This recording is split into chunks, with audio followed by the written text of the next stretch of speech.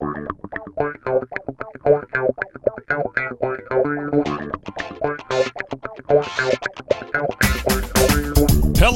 basketball fans, and welcome to the Dave and Dia podcast. Starting at center from Portland, the wily veteran Dave Deckard. And at guard from Los Angeles, the patron saint of rainbows and unicorns, your podcast MVP, Dia Miller. Welcome back to Dave and Dia Daily, the abridged version of the Dave and Dia podcast. I'm Dia Miller. I'm here with Dave Deckard. We have a big, hot topic today. It's not even a topic. It's a thing. But you know what? I tell you, it's only been, we go quickly because these are short, but it's only been a couple days since we talked, but it feels like it's literally been 10 years. Like that's how much time has elapsed in Blazer minutes between the last time we talked and right now. Blazers have traded CJ McCollum, something that's been talked about for years and has finally happened. How are you doing? I mean, I want to start with that first, because CJ is very special to you and your family. Yeah. And even with the basketball part of it, you know, you acquiesce to that. I know that this is a big thing for you. So let's just start that. How are you? Yeah, you know, I had to break the news to my 5-year-old who fell in love with the Blazers because of CJ, and it was emotional for him. And I'll be honest, I'm okay with it because I know these things happen and it's part of the business and whatever. And I'll miss watching CJ play as a Blazer, but I'm excited to see him on a team where I think he's really going to flourish. But it was hard watching it through the eyes of a 5-year-old. He really struggled, and I had to step away and cry for a minute watching him be upset about it.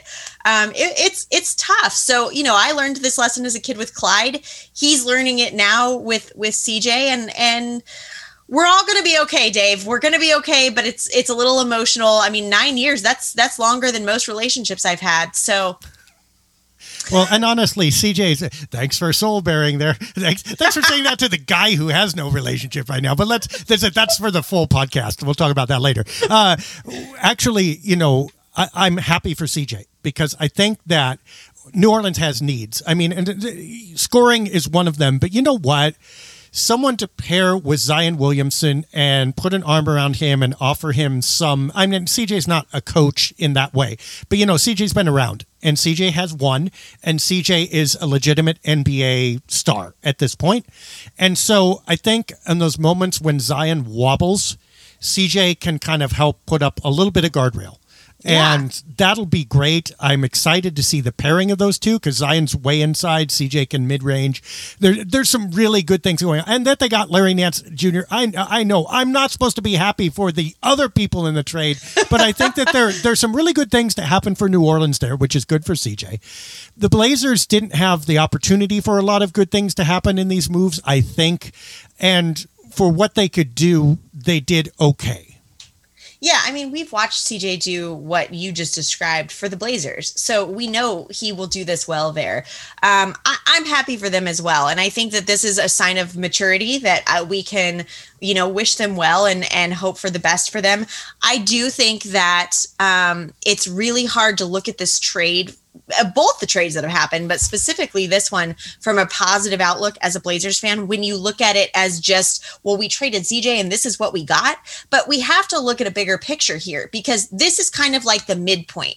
We had the beginning. There's going to be an end point. We're not there yet. And there's going to be more trades. We have something like 9 guards on the roster right now. I think it's 11. So, I mean, it's an obnoxious amount. Yeah. So there are more moves coming. This is not going to be the final roster. We're going to see more moves. And I think that they're going after Jeremy Grant, which is somebody I was rumored to be going after him, which is somebody I was happy about. So, you know, I think there are moves that are coming, and I think the fact that they're giving themselves room to breathe is a big deal. That's a big thing, and we need that. So looking on the positive, there's that. It would be hilarious if they still dealt Nurkic. I don't think they're going to. I think they're going to re-sign him and either play him or use him as a trade chip, which they can do now because of the money they saved. That's one advantage. But if they traded away Nurkic at the deadline for a short player, they'd have they'd have a 6'6" and under team. It would be absolutely hilarious. They'd be starting Satoransky at center, and he's a combo guard, but he's like the tallest player left. It would be funny. Anyway, they waived Cody Zeller too, so it's like everything changed here. So let's recap quickly for those who might have missed the other pieces of analysis. What did the Blazers do here? they got some options back. Now, the problem is, are they good options? Probably not. Are they certain options or secure options? Not at all. Down to the draft pick that they don't know for sure that they're really getting from New Orleans this year. But some options of whatever quality is better than no options, which is what they had before. They were dead-ended into a huge salary cap burden, into luxury tax really before this week. They were not going to make the playoffs. They were not going to resurrect and perform well next year.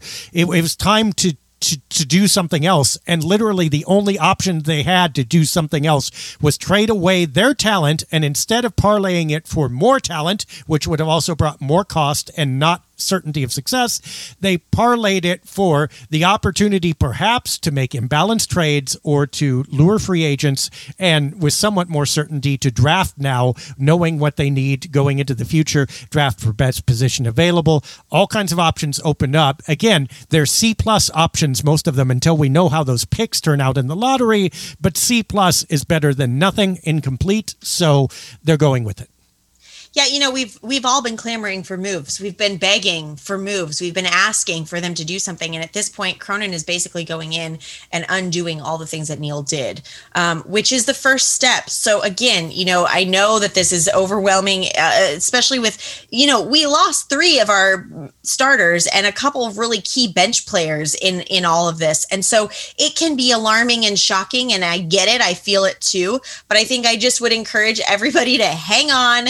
It's not over yet. This is a process. It's, you know, that there's going to be more moves that are made. And the fact that Cronin was willing to make some big moves, some big scary moves, trading CJ McCollum, who the Blazers drafted, who is Neil's guy, who's been here for his entire 9-year career. That was a massive move. And the fact that he had, you know, the guts to do that in the situation as it lies is I think a good sign, even though it's a hard pill to swallow. He's kind of playing the Steve Patterson, John Nash role after Bob Whitsitt was ousted, in that he's becoming the hatchet guy. And if he remains the interim and they get someone else, that someone else probably the first thing, if they were to trade CJ McCollum, second only to trading Damian Lillard, and especially if CJ didn't have enough value to draw talent back, you don't want that to be the first move a new GM makes.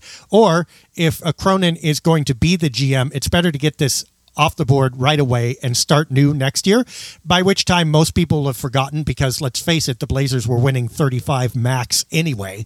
So it's not like they're going to doing worse than 35 is actually better for them. So Take all the silver linings right now and then make the moves that matter later. Either way, it makes sense. It's just really hard when you had other visions of what was going to happen. But keep in mind, Blazers fans, that bringing back the talent would have also brought back the cap burden and the cost, which really does matter because it limits your further moves. And also keep in mind where this roster was left. It was left with just 7 players of any value, 7, and you were using all of them. You can't use fewer than that, right, in your regular rotation. In fact, that's not enough. So any trade that you would have made for talent would have meant sending out a lot of talent to get back talent, which would have ended up being lateral and left you in the same spot. And this is like the Blazers, in essence, saying that's not going to work and we'll pay through the nose doing it. We'd rather free up options later and see what we can do. The big question, of course, is going to come with Damian Lillard next year. He's making all kinds of noises. His agent is making noises. Everybody's making noises that he wants to stay, but there's no incentive to say any different right now for anybody, including the Blazers and Dame. We're going to have to see how this works out on the actual chalkboard or on the court if they end up going super young and don't get an infusion of anybody but draft picks. Yeah, this week's podcast is going to be fun, Dave. We've got a lot more to talk about this. Yep, absolutely. And that's Dave and Dia Daily. You are going to want to tune in another day or two, because we will record after the trade deadline is done. And boy, is that going to be a jam-packed episode. For now, for Dia Miller, I'm Dave Deckard. Blessings on you in this new CJ-free future, and blessings to CJ McCollum.